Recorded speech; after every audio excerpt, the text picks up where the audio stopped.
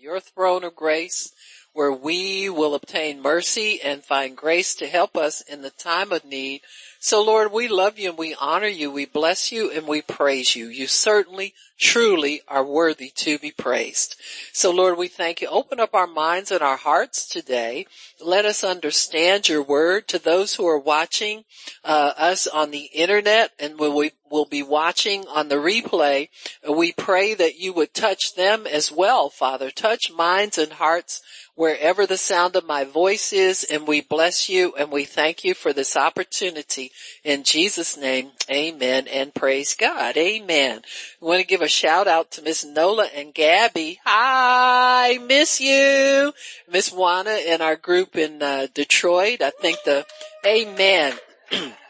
Ingrid and Brother Lee are there for sure. And so we're just so grateful and so thankful for the watchmen that still gather together in the name of the Lord. And we pray for those who are not yet with us that they would get back post haste.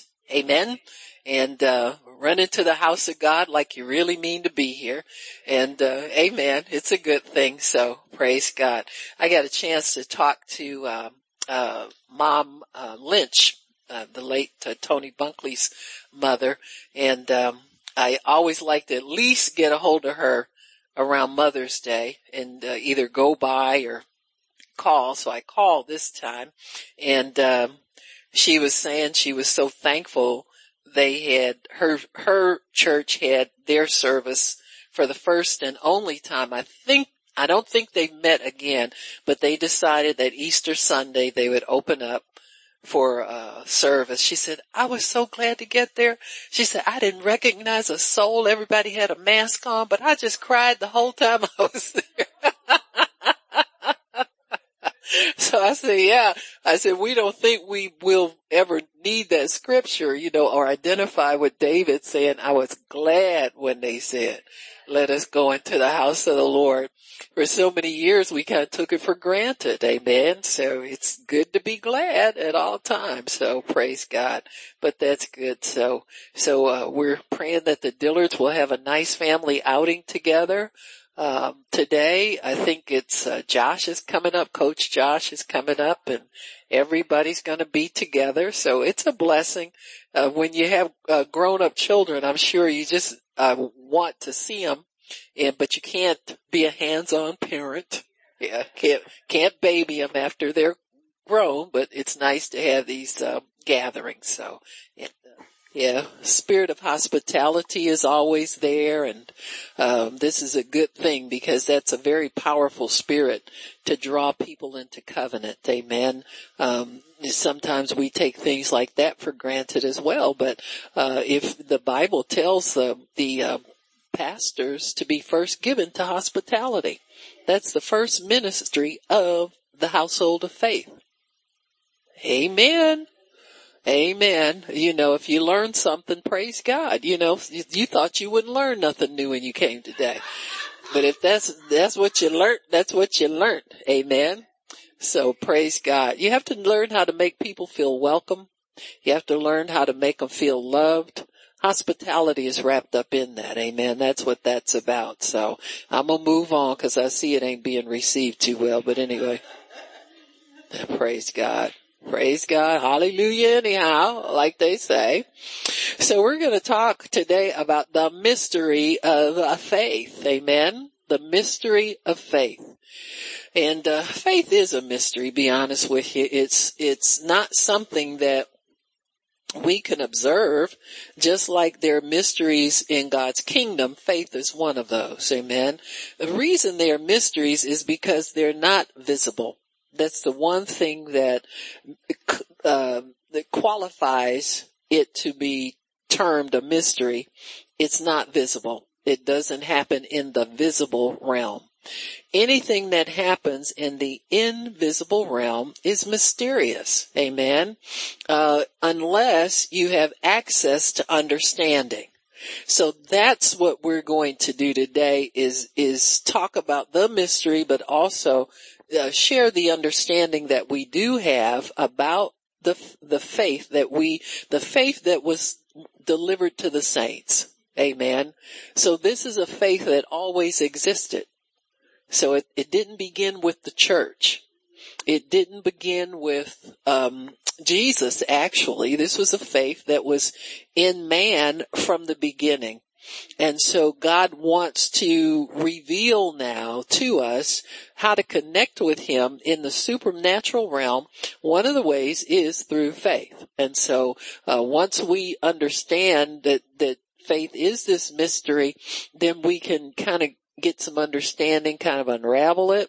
One of the things that we have to understand about faith is that there are certain laws that govern it. So if you understand the laws, you can understand, you can get understanding of how faith works, but it also works by love. So the love commandment has to be obeyed. Love God first, then your neighbor is yourself, not the reverse. You reverse it, you get in trouble. People are out trying to love people and they don't really have an appreciation and a love for God. That's where love originates with him. So we've got to have a relationship of loving God first before we have something to give to people.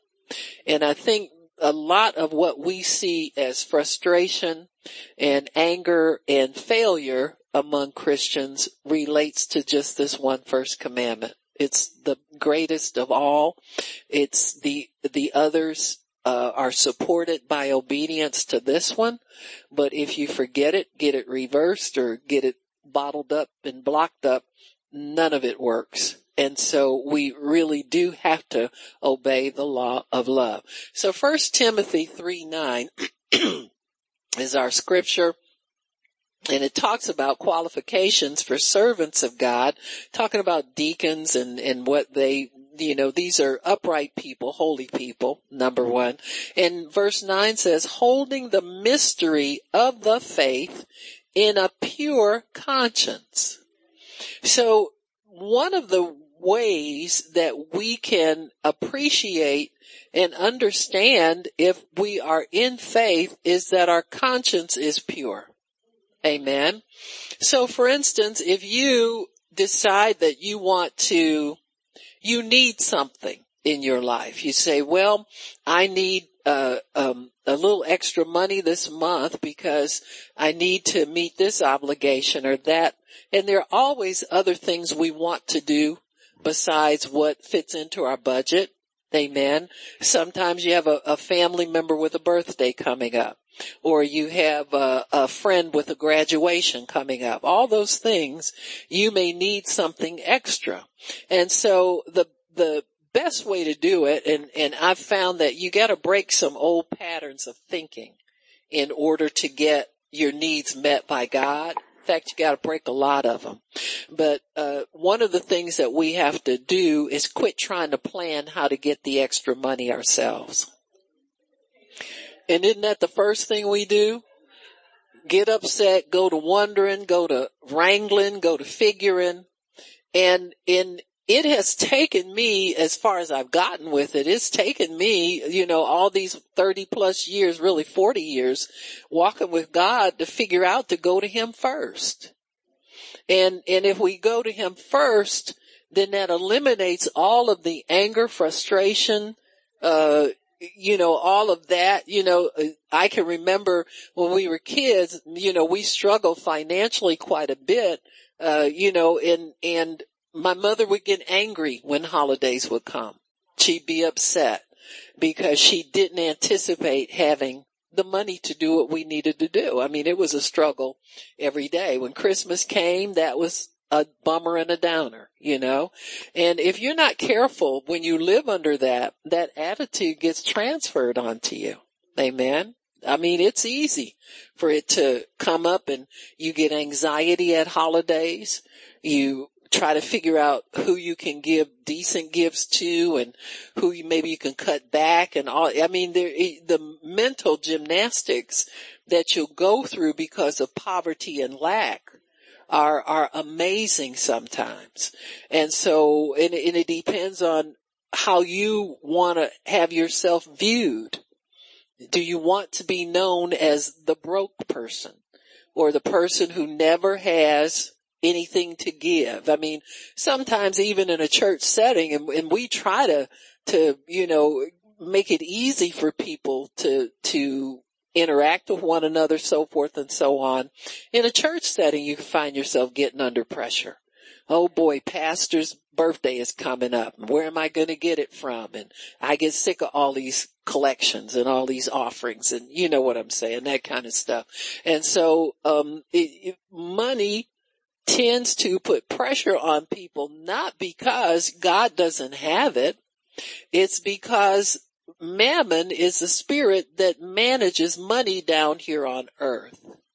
And if our thoughts are earthbound thoughts only, we're going to have the same attitude that people of the earth have, even though we're residents of God's kingdom. See, if we don't change the way we view ourselves, are you a citizen of heaven or not? If you're a citizen of heaven, there's no worries, no cares. What is there? There's petitions made at the throne. So if you don't know how to go to God and make that petition known, see, the first thing we say, well, that's not that much money. I can handle it. And then when the time comes to handle it, see, you say that, the devil runs with that statement of yours. I'm going to say this again. You keep saying you can handle it. The devil will run with that statement, and guess what will happen? He'll start messing up your finances, maneuvering everything so that you can't handle it. Come on now. Or you'll say, you pass on it this time, or you won't give this time, or you get me next time, or you avoid Miss Nola, and poor thing has to collect. She's gotten good at it. She don't let it bother her. She's heard it all, But, we tend to get prideful about finances. Like, we don't have a care in the world. We can handle everything. But once you send that word out, then you put it over in the natural realm, and the enemy has full access to your words to screw it up for you. He'll make sure you don't get it. He'll make sure that your paycheck is missing, or there's a false withdrawal from your account. How many of you have had those things happen? My bank account is short, and I found out there's been some illegal activity on there. That happens a lot. Amen. Or one of your bills goes up a little extra this month, or something else that you need. A family member has something come up and you got to give to that. So he'll make sure that your will collides with the will of the world. Amen. There'll be a mishap and a mess up there. So I had to teach myself to go to God first thing. Father, I have a need here. And I thank you that you're going to supply this need. You tell me how much to give and I'll give it. You tell me what to do and I'll do it. You tell me what to do here and I'll do it. Amen. And leave it there. Don't go back and take it down and start trying to figure out what to give, how much to give, what to do, how to do it, all that kind of stuff. Never face an obligation and say you can't do it. Don't ever do that to God, because really you're doing that to him. You're not doing it because you lack resources, but you're saying that because you're looking at the natural, and God lives in heaven where he's looking at a pile of money he wants to send down to you, and you're looking at what's down here on earth. Well, you got to let your vision match his vision, and you begin to operate the way he wants you to operate. See, there's no pride in this. There's no reputation to keep here. There's just simple obedience to what you believe God expects out of you. God, you expect me to be a part of things I receive in this ministry. You expect me to give like I receive. What is my portion? And I expect you to send it to, and I thank you for sending it to me. And thank him every day for his supply. Thank him every day for his provision. Thank him every day for thank him every day. Don't forget a day of thanking him. Amen. And once you set up a pattern of heavenly expectation, and you have that relationship with God where you know that he will supply every need. Why? Because the expectation's there. Once you request and expect, you've done your part. and just continue to thank him for it. You find yourself getting doubtful. Say, oh, no doubts. You get away from here. God is going to take care of this, and I'm thanking him for it. Never look at requests never overlook a request. Can I say that? Never overlook a request. In other words, don't turn your back on it. Always address it with God. And see, that's something I had to learn. I used to think that certain things were my responsibility and certain things were not. Till I realized I live in a kingdom that has so many people living here, it's unbelievable. And so I learned how to take every need that came to my ear. I would take it to the Lord, and God, is this something you want me to respond to, or is this not something you want me to respond to? I had to learn that there were certain people that were servants of God just like me, and they were praying for provision for certain things that God had told them to do. So that's another leg of God's kingdom that we have to understand is our responsibility and our business to attend to those things. And so I had to understand that, okay, I'm obligated where I serve and who serves me, but then there are some people who have needs that nobody but people like me is going to know about. You understand what I'm saying?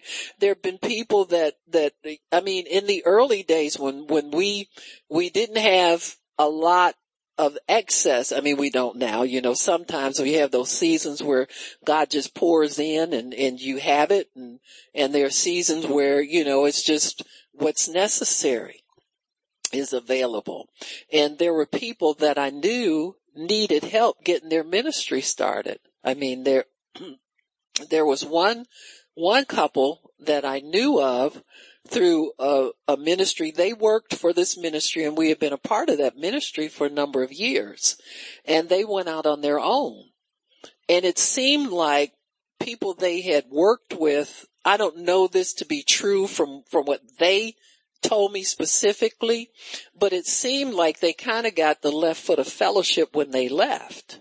Like nobody to encourage and support them.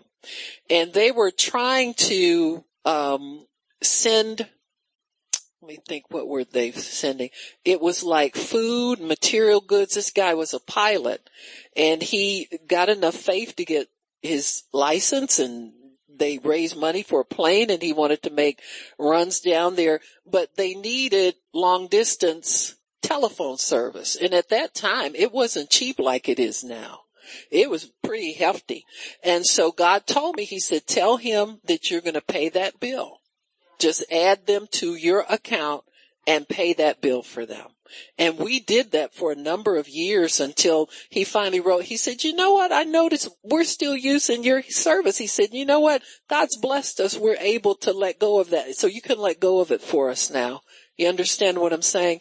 But sometimes you look at yourself as not having much, and you might look at somebody's needs and, oh, we couldn't do anything like that. We couldn't do that. But you have to start learning how to pray about these things. Ask God, what are you expecting of me to do? And over and over again, it's been like that for this ministry. There have been people that God would say, like for instance, Desert Angel, Louise Downs, that sends the care packages off to the soldiers. And she would ask people to host the packing parties, and we hosted a couple packing parties for her where we helped her gather all the stuff to pack in the boxes and all of that. And recently it's grown so much. She's got people all over the place hosting packing parties and supplying everything, paying for them. I remember when she struggled with the posters, she said, oh, we got 2 more boxes we need to send, and the money would come in for those boxes, and they were mailed to the troops. And so recently I told her, I said, I said, Louise, I really want to do something. She said, could you send us some more of those bookmarks you used to send us? And I didn't realize we sent them to Psalm 91 for the service people that we would pray. And, so we got some more printed again and sent them to her.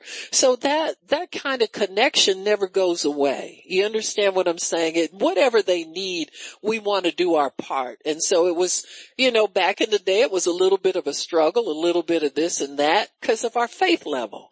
But as we grow, we grow. And as we get confident, we're able to do those things. So don't ever just turn your back on something that you see where there's a need without consulting God first. There are many things we don't get involved with because God says, no, I got somebody else to do that, or don't worry about it. I'll let you know when I need you to do something for somebody. People who are out soul winning. I love soul winners. Because they are out there doing the things that we who are kind of like more church bound and probably shouldn't be, but could need to get out more and do more in-person soul winning. They're touching people that we're not touching right now for a number of reasons. But anyway, I'll always sow to soul winners. Always. Because I see that as just something we should do. And as you get to know people's integrity, you get to know their hearts, you get to know their work and so forth and so on, there begins a drawing to you, to certain individuals to support what they do. And so that's part of our growth in faith too, to keep it in the kingdom, to keep it where God honors it, and to keep it where it's supposed to be. But part of the mystery of the kingdom pretty much is to know where God wants you involved. And get yourself involved where don't ever say, I can't do it, or I don't have the money, or that's not my job, or something like that. Always listen for what God wants to tell you, because that's an opportunity to sow seed. And in your hour of need, that seed will feed your need. Amen. It will grow into a healthy plant in your realm and in your life. So we said that faith, it says holding fast the mystery of faith. And faith is something you do have to hold fast to, because it'll get away from you. There's so many people that quit serving God. They just don't come to church anymore. They're passive about it, or even angry sometimes. You'll find some resentment there about something, in God. And so, you have to hold on to this. You have to fight. You have to contend for the faith, the Bible says. Why? Because the devil wants to take it away from you. He wants you to think that God's not interested in you. He wants you to think that if you get excited about God, something's wrong with you. If you get excited about what God's doing, or if you expect God to do something for you, there's something wrong with you. Amen. He wants you to go dead, dry, and sour like so many people do. I don't know what they expect from God. My goodness, if you're saved, you're not going to hell anymore. That should be enough to make you chase after Jesus for the rest of your life. And so, you just don't know what grabs hold of people, but I'm contending for the faith, honey. I'm fighting for mine. So faith really is not a religious system, and it's not a belief system. Not really. Faith is spiritual capital. We can put it that way. Faith operates beyond the natural realm, and its effects are in the supernatural. So faith has to reach into the supernatural realm of God to deliver its results. And that's where the mystery comes in. You can't see everything your faith is doing all the time. I mean, it's good to be able to see some things to confirm that you're on the right track, but we can't live by sight. We got to give that up and just continue to live by faith, and know that as long as your faith is working, God's working. That you have something on the inside of you that when you check yourself out, you can say, oh, God's working. See, I'm still believing that God's working. I'm still expecting that God's working. Amen. So this isn't a fake pretend thing. Faith is spiritual reality. Amen. So it is a mystery because it delves into the supernatural to deliver its results. When it's in the natural only, it will not produce God results. And that's why you have to consider the natural realm as somewhat of a distraction from what God is doing. But always understand that by faith, God is working. By the faith that is within me, God is working on my behalf. Amen. So it will not produce God results when we delve into the natural realm, but it will produce the natural realm will support the natural, but in order to get your prayers answered, you've got to go into the supernatural realm of God. A good example is the woman with the issue of blood. I think I'll go to Luke's account. I think Luke is chapter 8. Yeah. Luke chapter 8 and verse. And here you have an account of a natural and a supernatural result here. It says, start in verse 40.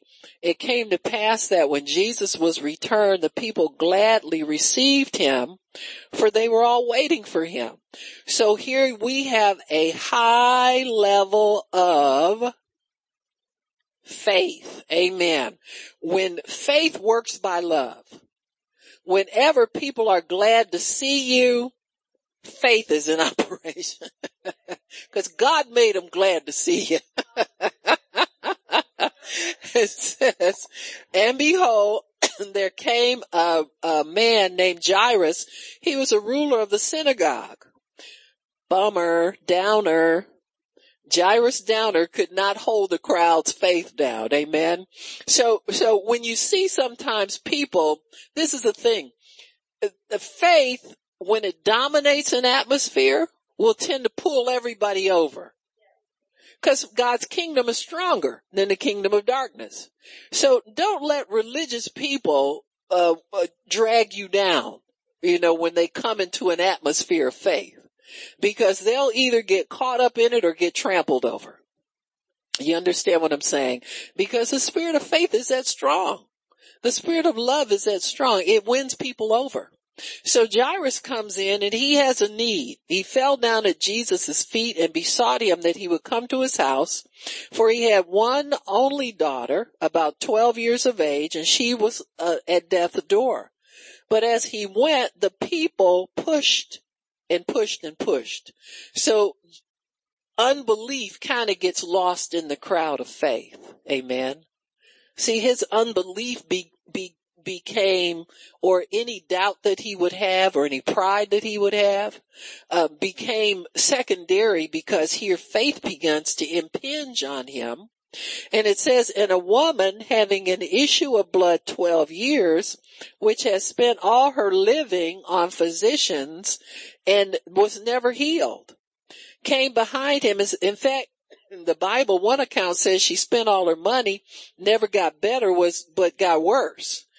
Came behind him and touched the border of his garment, and immediately her issue of blood stopped, and Jesus said, who touched me? Everybody denied. I didn't touch you. I didn't touch you. I didn't touch you. See, even if you did touch him, you were lying in the crowd, because people were touching him, said they did. People always think they're in trouble. When the prophet pours attention on you, think you're in trouble automatically. Said they that were with him said, Master, the multitude is touching you, but you're asking for somebody who touched you. In other words, what's wrong with you? Jesus said, somebody touched me, because I perceive virtue is gone out of me. And when the woman who saw that what she was doing was exposed, she came trembling, falling down before him, declared unto him before all the people for what cause she had touched him, how she was healed immediately. And he said to her, daughter, be of good comfort. Your faith has made you whole. Go in peace. Now, while he yet spoke, the story about the Jairus, his daughter, they came and said she was dead. Jesus dealt with that, took care of that. And so everybody's happy because everybody got their prayer answered. Now, the thing we need to know about the mystery of faith, the woman with the issue of blood is operating in the invisible realm because she is there by faith. She decides that she is going to touch Jesus with her faith. The spirit of faith has already schooled her and given her information, given confidence, and given expectation. So all she has to do is get there and pull the trigger. Amen. So she's got to get to a Jesus meeting and touch the hem of his garment only, because she decides that she can't go up to him, because she can't present herself before the priest because she's still unclean. So the Holy Spirit within her or about her, they didn't have the indwelling then, but you could be guided and led and informed by the Holy Spirit. So the Holy Spirit's like pulling her along and telling her, okay, today's the day. You're going to get there. This is the day you're going to pull the trigger of your faith on it. The fact that the ruler of the synagogue is asking Jesus to come with him tends to work against him. If we can receive by faith, see, faith is now. It's not later when I get to my house. She knows now faith. So she's going to pull the trigger in the now, just like the Roman centurion did. He said, speak the word. He knew faith was now. Faith isn't when we connect, but it can be now at a later time. Hey man, you got it? So when you're in a crowd and you're in one of these situations where, say you're at a Benny Hinn meeting and God tells you you're going to be healed at the Benny Hinn meeting, you hold on to your faith till you get to the meeting and then you pull the trigger. Amen. So you know your faith is now at some point, but her now was sooner than the centurion, than the ruler of the synagogue's now. But he was going to have a now moment for his faith. He knew his point of contact was when Jesus comes and lays hands on my daughter, she will be healed.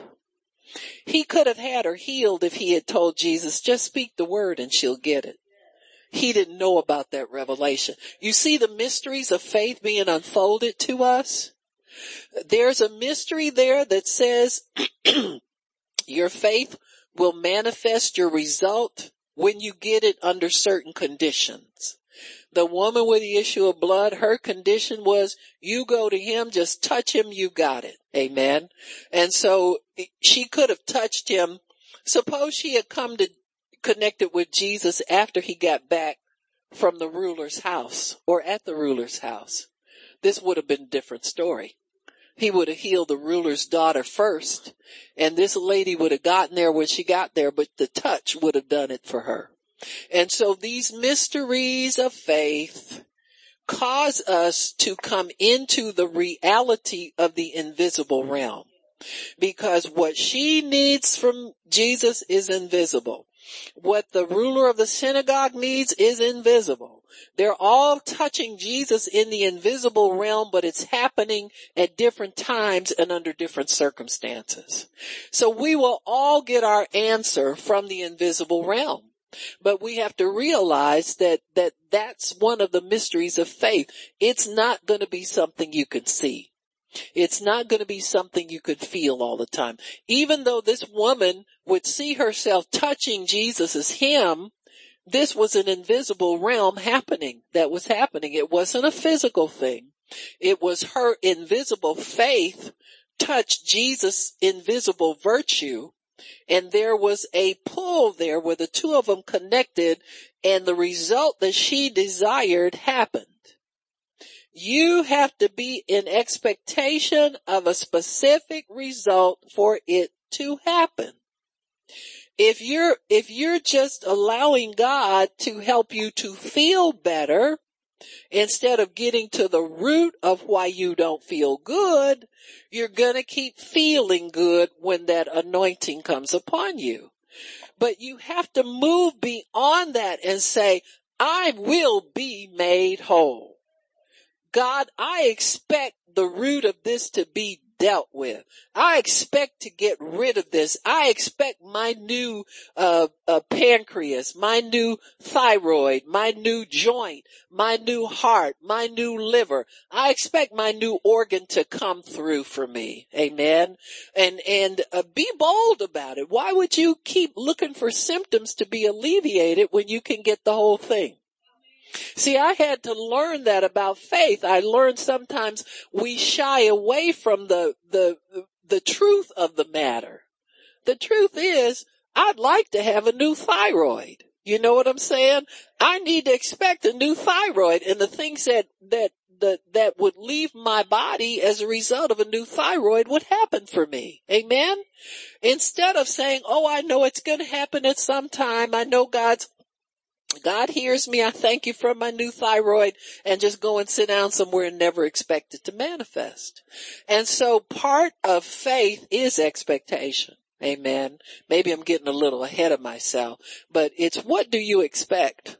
Do you expect what the Bible says you're going to get? In the situation of health, you're looking for different manifestations. You want to feel better.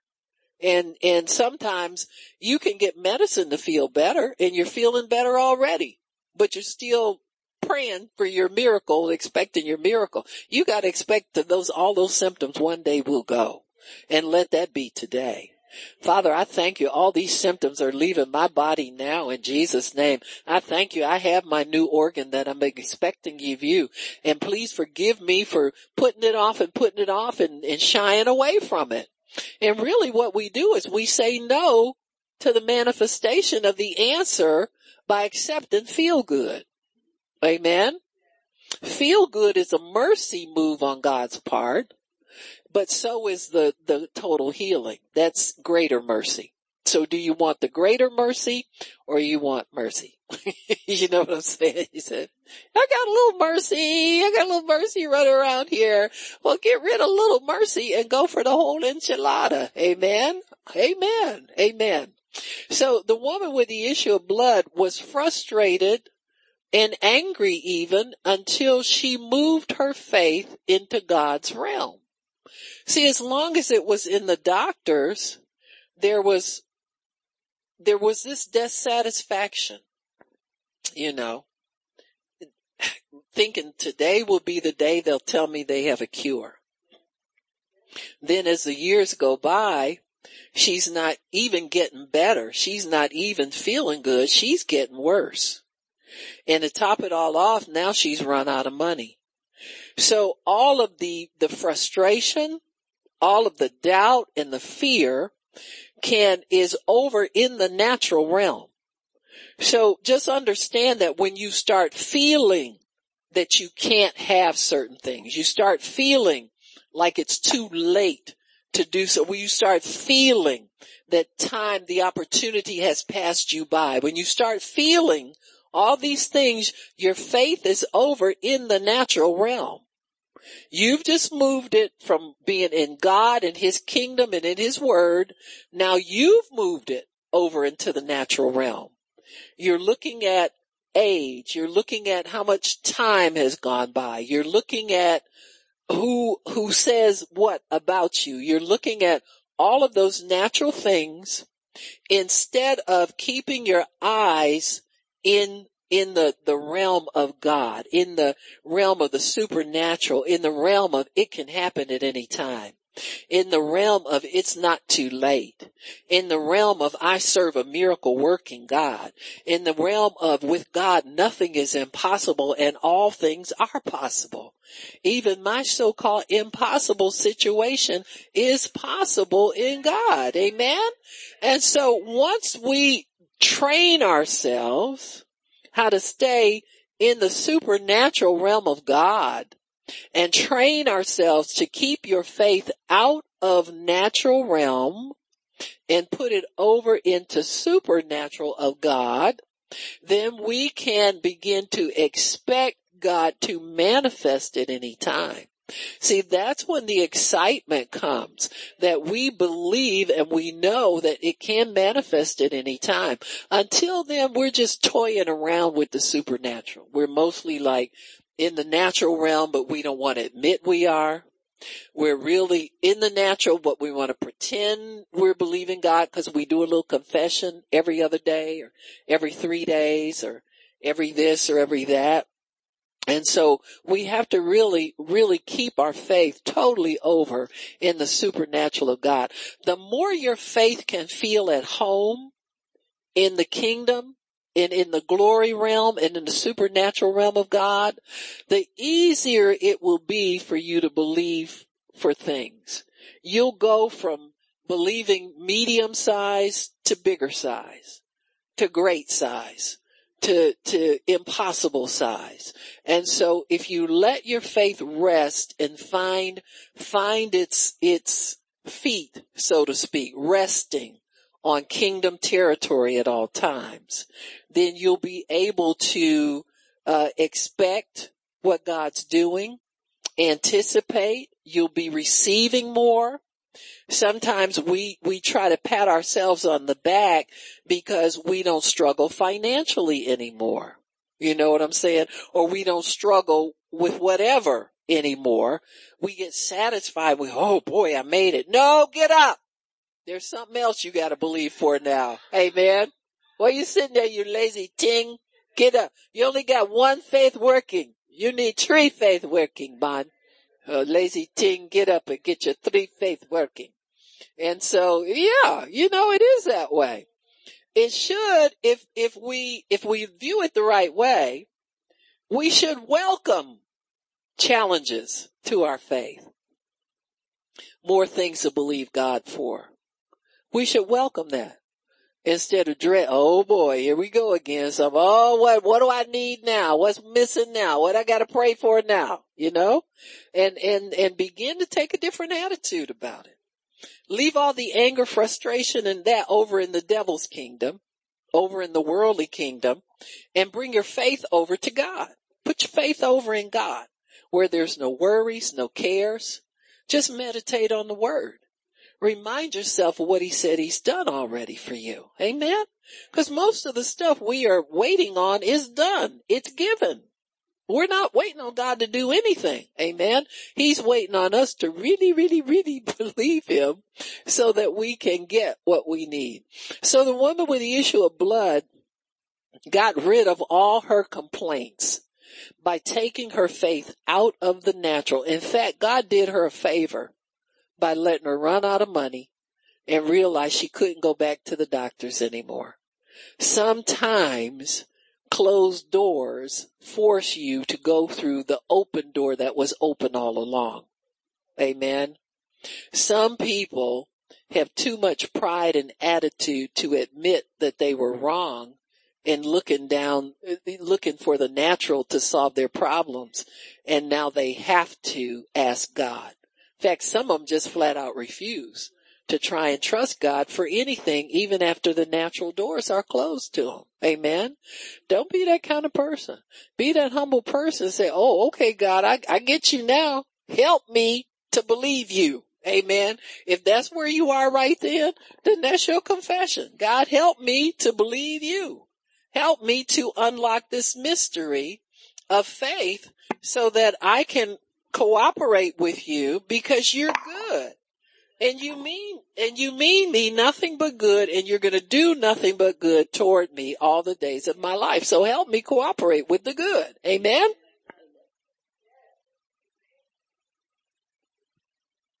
Another thing you need to know is faith is a spiritual weapon. Amen. Ephesians chapter 6. Let me turn there real quick like, if I can.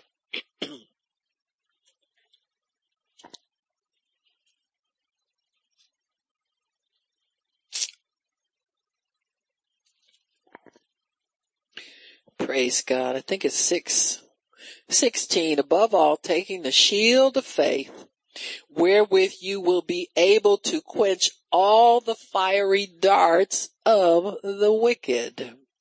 Fiery darts of the wicked. So faith is really both an offensive and a defensive weapon. So is the word. So thank God they work together. Amen. So when you think about it, faith is what you need to fight off the darts, every fiery dart. The devil is in charge of hell fire. I mean, he wants to take us under. He wants to steal our faith, wants to rob us of everything that God has for us. I was thinking about the Shadrach, Meshach, and Abednego who were in the fiery furnace. Amen. And it says here in verse, we know the story, they were commanded to bow when they heard a certain kind of music play.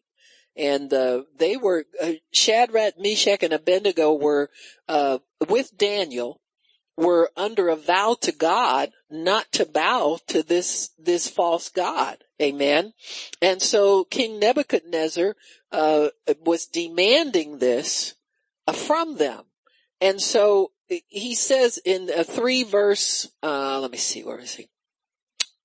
Verse 15, it says, now, if you're ready, that at what time you hear the sound of all these instruments of music, he says, to worship the image that I have made, well, but if you don't worship, you'll be cast the same hour into the midst of a burning fiery furnace. And who is that God that will deliver you out of my hands, out of the fiery furnace? Well, you're about to find out. See, when God gets involved, he answers everybody's questions. So the king wants to know who this God is that's going to deliver you if you think you're going to get delivered. And God says, well, I got to show this dude who I am. So the Hebrew boys got to go in the furnace. Amen.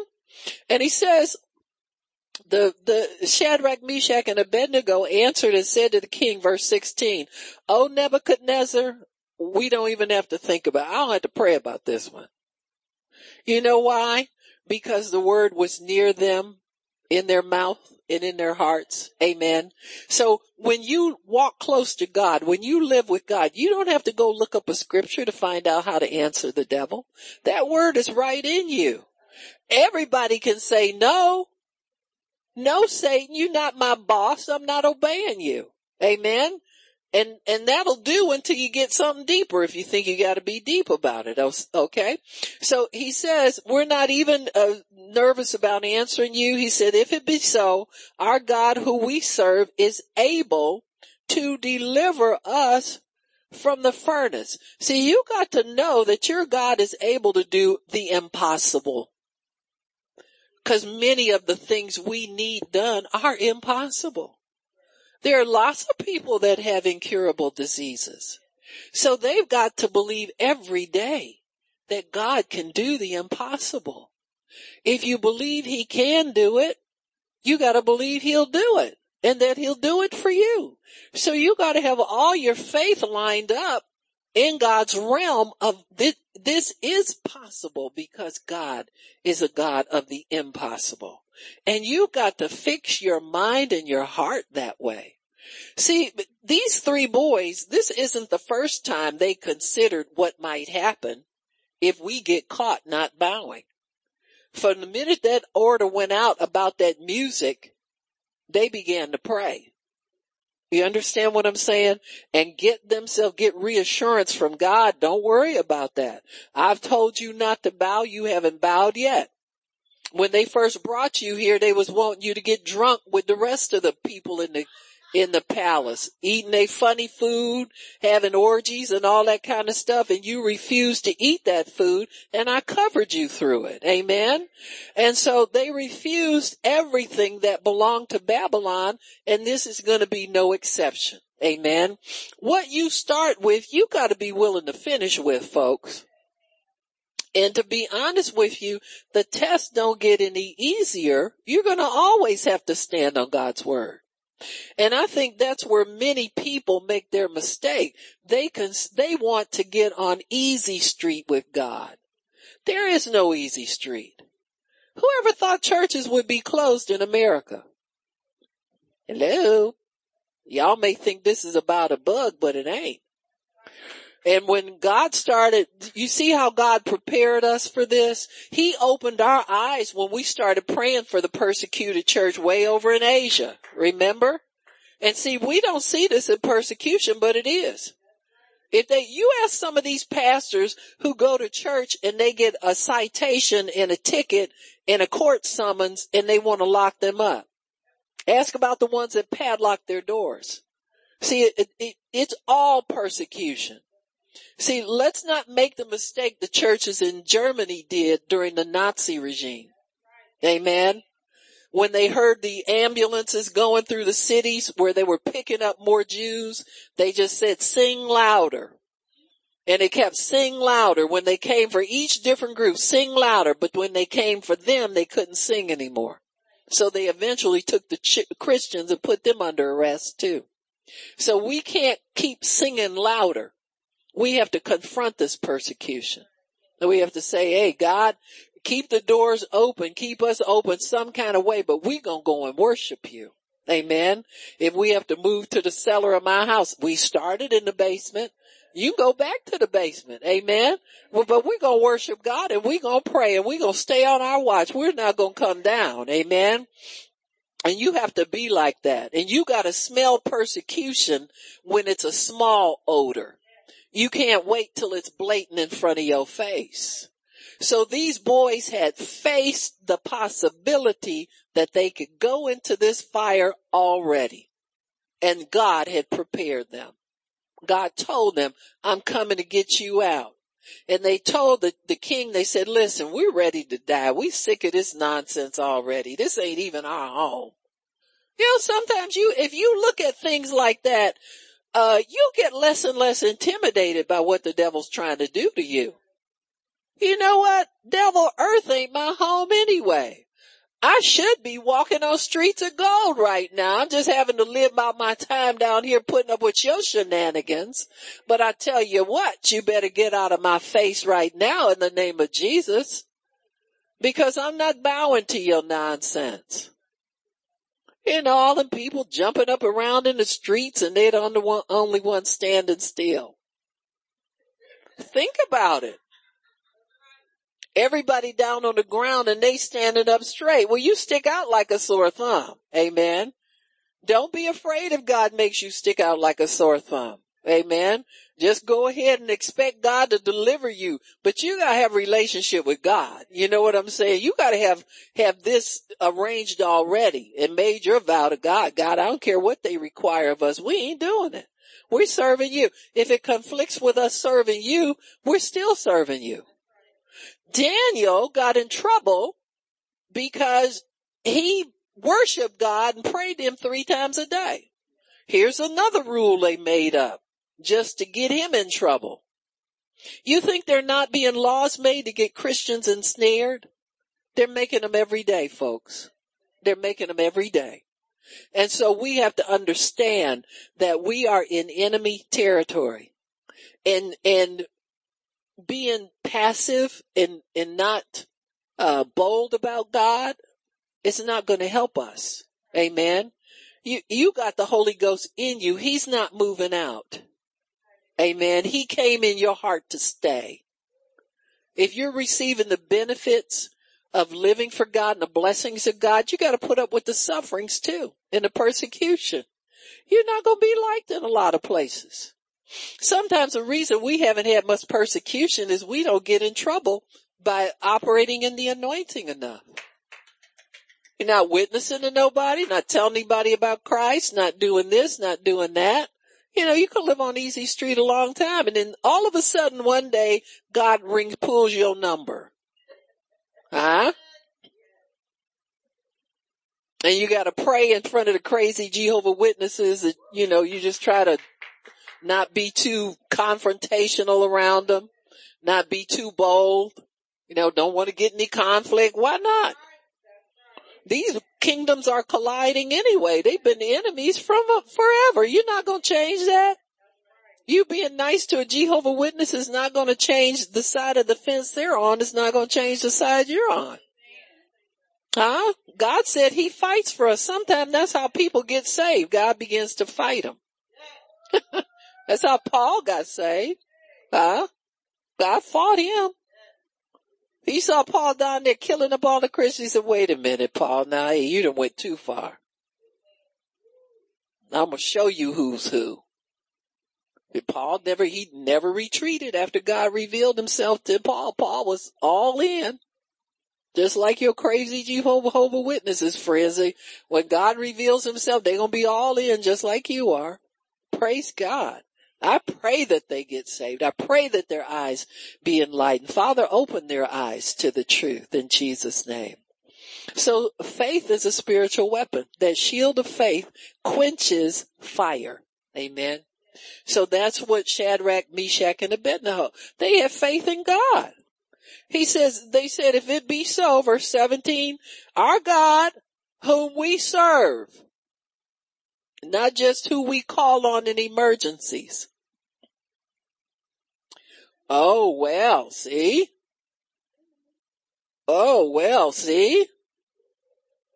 Do you serve him?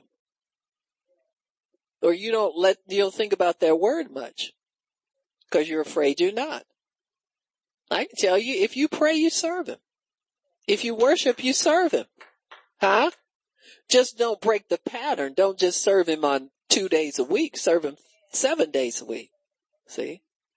The key here is that God whom we serve is able to deliver us from the burning fiery furnace. He will deliver us out of the hand of you, O King. But if not, if God don't have that in mind, got something else, know that we're not going to bow. In other words, you're not a threat to us. You can't make us do it. You need to tell the devil that sometimes. Devil, you can't make me confess that I'm sick. You can't make me be afraid of your symptoms. You can't make me shy away from witnessing the soul. You can't make me stop praying for my family members. You can't make me. Amen. I'm not going to stop. And he said, we're not going to serve your image. We're not going to worship you. We're not going to go along with this program up in here. Nebuchadnezzar was full of fury, and his visage changed, or his face, his countenance changed against them. Before he was nicey. But when you say no to that devil, he just manifests all over the place. He can't help himself. Therefore he spoke and commanded that the heat be turned up 7 times more than it was. And they had some, toast testers. You know how like when you get ready to fry chicken, if you want to make sure the grease is hot enough, you throw a few pieces of bread over in there, throw some flour in there to see if it sizzles. Well, he had a few servants who were toast testers. Amen. They got burned when they opened the door. Amen. There was no standing back. Well, everybody knows that fire consumes and it looks for oxygen. If it's bottled up, it's going to reach out and grab whatever air it can grab. So they just were in the middle of the air. It says these men were bound in their coats, hose, hats. They wrapped them up real good. And were cast into the midst of the fiery furnace. Therefore, because the king's commandment was urgent, the furnace was exceeding hot. The flame of fire slew those men that took them up. Now, guess what those men did for a living? They bowed to the image. They bowed to you got me? So, Shadrach, Meshach, and Abednego, when they saw that, they probably thought, oh, good, there's hope for us. Because that would have been us if we'd been bowing. See, this is how you test and see your faith in God is real. That your faith is really doing something. You see people that don't believe and see what happens to them. And then you can rest in your faith even much more strongly. Father, I thank you. You still give me the heart to believe you for the impossible. You give me the heart to believe for the supernatural. You give me the confidence in you to hold on to my faith and not waver. Amen. So that might have gotten them to straighten up a little bit. Amen. And these men fell down bound into the midst of the burning fiery furnace. Nebuchadnezzar, the king, was astonished and rose up in haste and spoke and said to his counselors, didn't we cast 3 men bound in there? He said, now I see 4 men walking around in there, and the 4th one looks like, this is the answer to my question in verse 15. Who is this God that will deliver you? He identifies him. He said the 4th one looks like the Son of God. He's seen Jesus in his pre-incarnate form. Huh? And Nebuchadnezzar came to the mouth of the fiery furnace and spoke to him. He says, you servants of the Most High God, come out, come here. And they came out of the midst of the fire. This stuff gives me chills. I don't know about y'all, but I'm thinking to myself, man, the piddly ways I'm scared to use my faith. I should be ashamed of myself, but I'm not. I'm encouraged. It's going to get there, Barb. Your faith will get there. Amen. Keep telling yourself. In fact, we have that kind of faith now. We just need to put it to use more where we can see the results. And he told him, blessed be the God. Now he worshiping somebody else. Ooh. We got a convert. Huh? He sent his angel and delivered the servants that trusted in him and have changed the king's word by yielding their bodies. You change people by yielding yourself to God 100%. You change what they think. You change what they say. You change how they perceive you by being 100% yielded. That's how you do it. You don't change people by coming over and compromising with them and trying to make them feel comfortable in their sin. You don't change people like that. But you change them because really they're looking to see if you really have changed. Or if you just a fair weather Christian. If you just putting on to impress them. They're looking for something solid and stable so that they know they can rely on what you've got. Amen? Because they're not too sure about themselves. They figure if she's got something or he's got something and it's real, I'll come over. But until I get convinced that it's real, I'm not coming over. Amen? And don't be impressed by their criticisms of you. When they nitpick at you, pick you apart. Oh, well, I thought God was going to do this for you. And God was, oh yeah, he's going to do it. I just hope you're around to see it. No, don't be mean like that. I would say it, but you don't do it. No. You understand what I'm saying? I'm going to be here to see him do this. I intend everything in me intends to be here. Amen. So you see them get delivered from the fiery furnace. Why? Because they yielded their bodies to God. Their faith caused their body to go along with the will of God for them. We won't get anything much from God until our faith is able to convince our body to go along with faith, to go along with the spirit of faith. Amen. So there has to be a yielding of all of your members to the spirit of faith. Faith is of the heart. It starts in the heart, but it affects your mind and it affects your body. So when all 3 parts of you come together in obedience to God's word, then it's on, devil. Amen. It's on for real then. Amen. The heart is able to rule the mind. Your heart, or your spirit man, because he has a mind too, he has the mind of Christ, which is a greater mind. So he's able to bring your carnal mind into subjection to it. You know, people who have the habit of worrying and worshiping worry like they can't get rid of it need to think again, because your worry mind is a weaker part of you. Your spiritual mind is a stronger part. The part that says, I can do this because God is strengthening me. I can do this because God says I can do it. I will be successful because God is with me. He's making everything I do to prosper. Everything. Nothing's left out. Amen. Where we go wrong is we try and sort out and pick and choose what we want to advance and not let God do it. See, sometimes you need to learn how to color inside the lines before you become Van Gogh. Whoops, sorry. You understand what I'm saying? Or Gauguin, or Rodin, or somebody like that. You know what I'm saying? You can do a masterpiece, but you gotta color in the lines first. Or outside of the lines, I don't care which. There have been people that just scribble and draw and all that, stuff. There was this guy was I think he lived during the 80s. Jean-Michel Basquiat. He was from one of the islands, Dominican Republic or something, little African-American kid running around in New York City. And he would draw murals. He would just, do murals. And then he would just go on some binges and draw a lot of stuff on pieces of paper and all of that. One of his paintings, now he's been dead maybe about 30 years now. His paintings, his drawings, they're not really paintings, they're like drawings.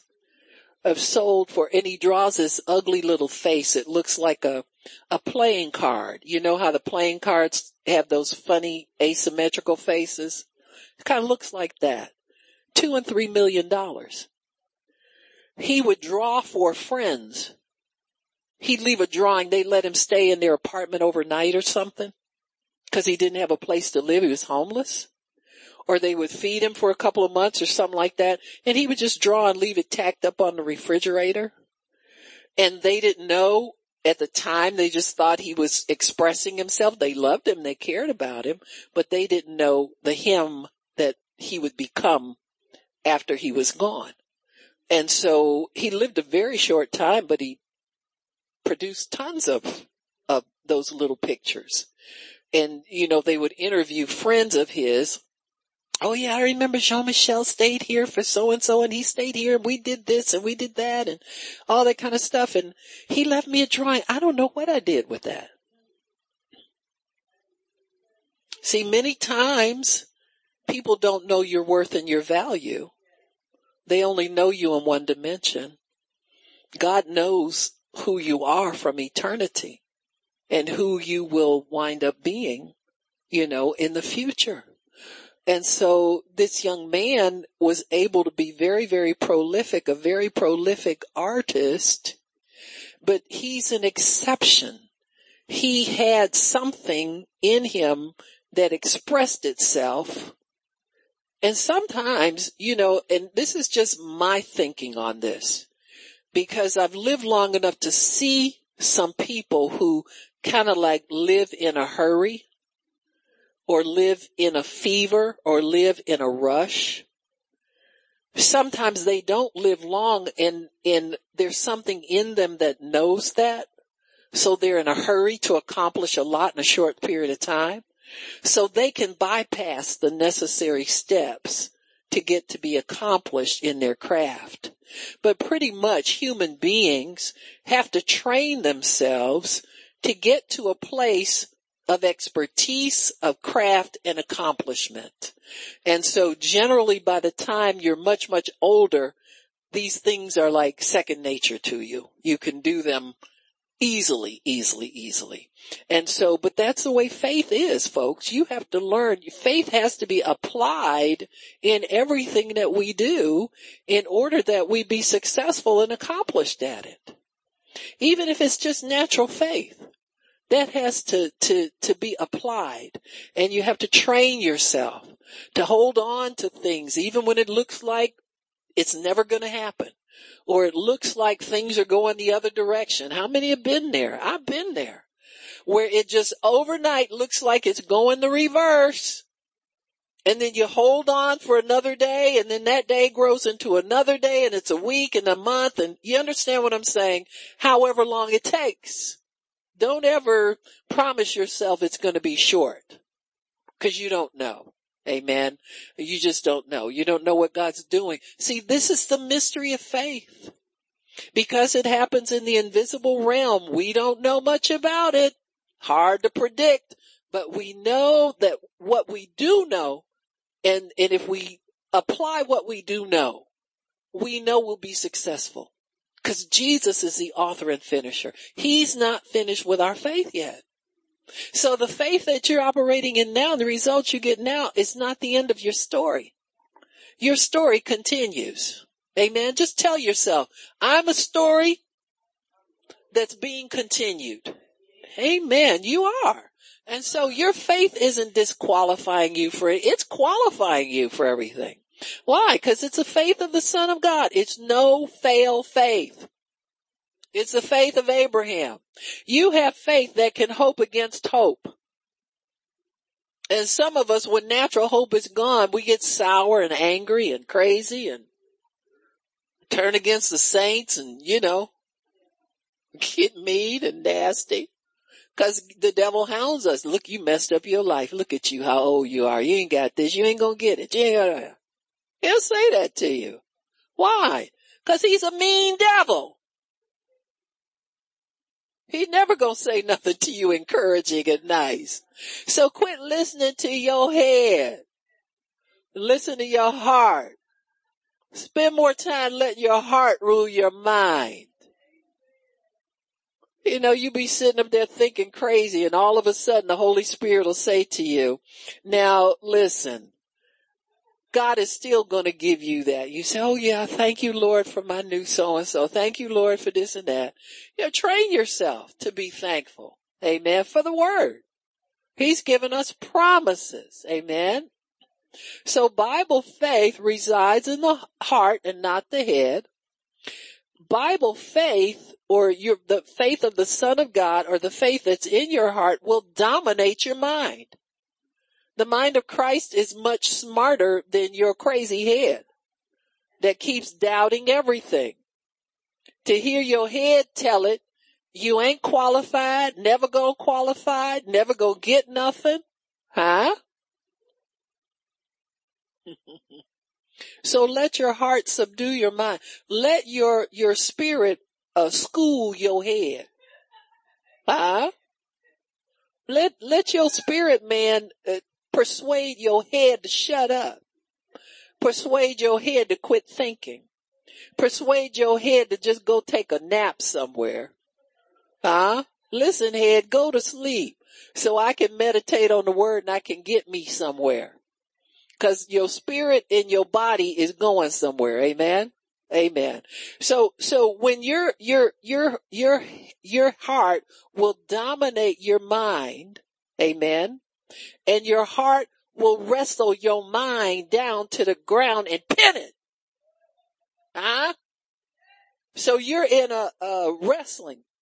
Amen. We wrestle not against flesh and blood, but principalities and powers that speak to your head. Look at you trying to, that ain't faith. Look at you. You ain't confessed the word in 3 days. I caught you. I've been keeping up with you because I've been talking to you and you've been listening to me. Kind of Christian are you? What kind of answer you gonna get from God? Ain't gonna give you nothing. You know them people that get them miracles, they have to be 24-hour fasting and praying and confessing, and you ain't done none of that. Huh? Y'all ever been hit with that devil? When you're trying to get over into the deeper understanding of the things of faith, and the devil tells, you ain't deep. Oh, you mean to tell me God is going to give you all that power and you ain't quit eating all that stuff you eating? He don't empower fat folk. He don't empower overeaters. Look at you, glutton. Look at you. And you barely had a meal that day. And he can still convince you eating too much. You got me? God doesn't look at the outer. I thank God for that. Amen. And he's a forgiving God. Amen. And if you eat because you're hungry, you're not a glutton. Amen.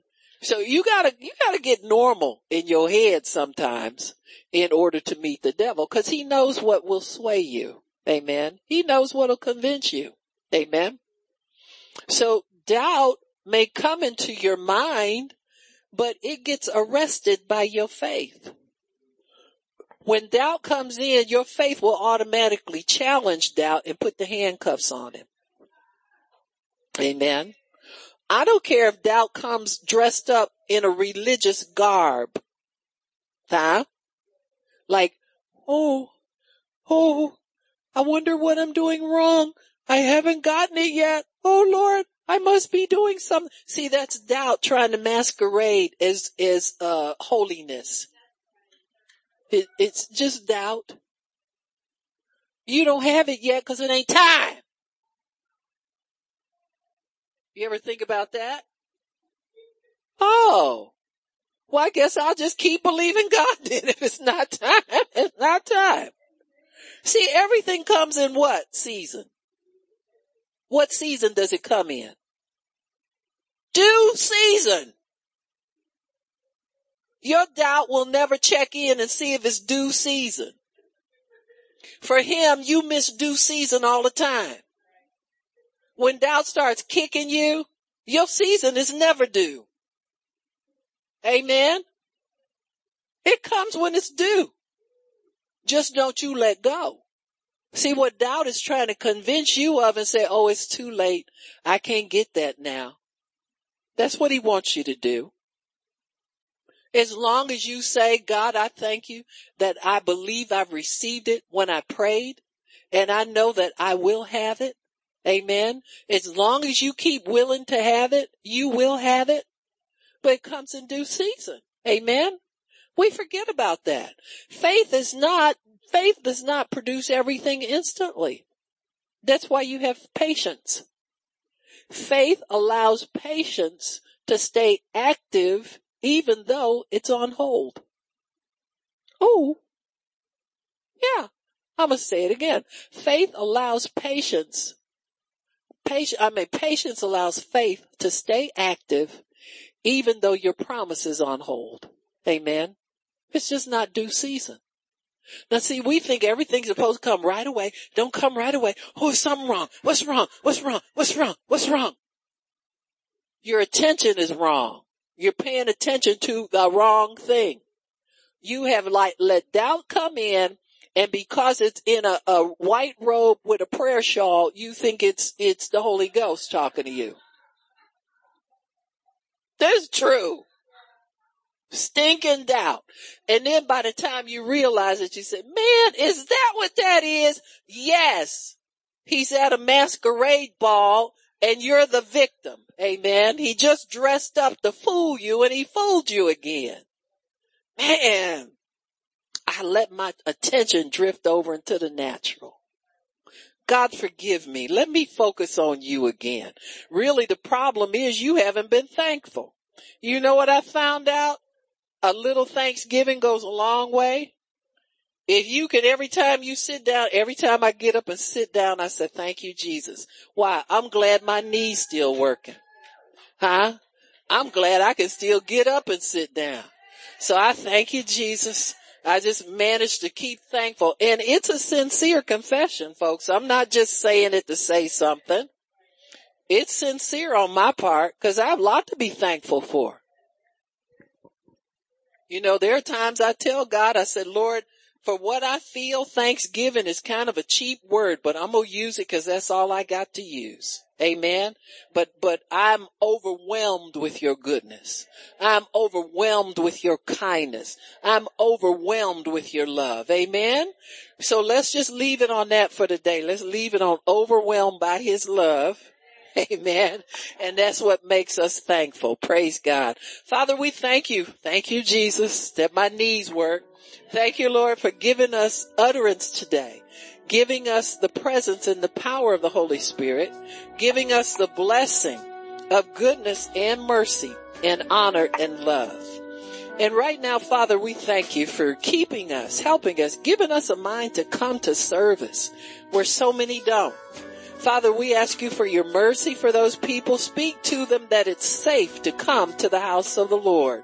And Lord, I thank you for blessing them to once again be able to worship you in spirit and in truth and not forsake assembling themselves with the brethren. Okay, let's do our confession. I don't have Rona and she don't have me. I can't get Rona and she can't get me. And I thank you, Father, that by the stripes of your Son Jesus, we are healed. Amen, amen, and amen again. It's so decreed. Amen. Praise God.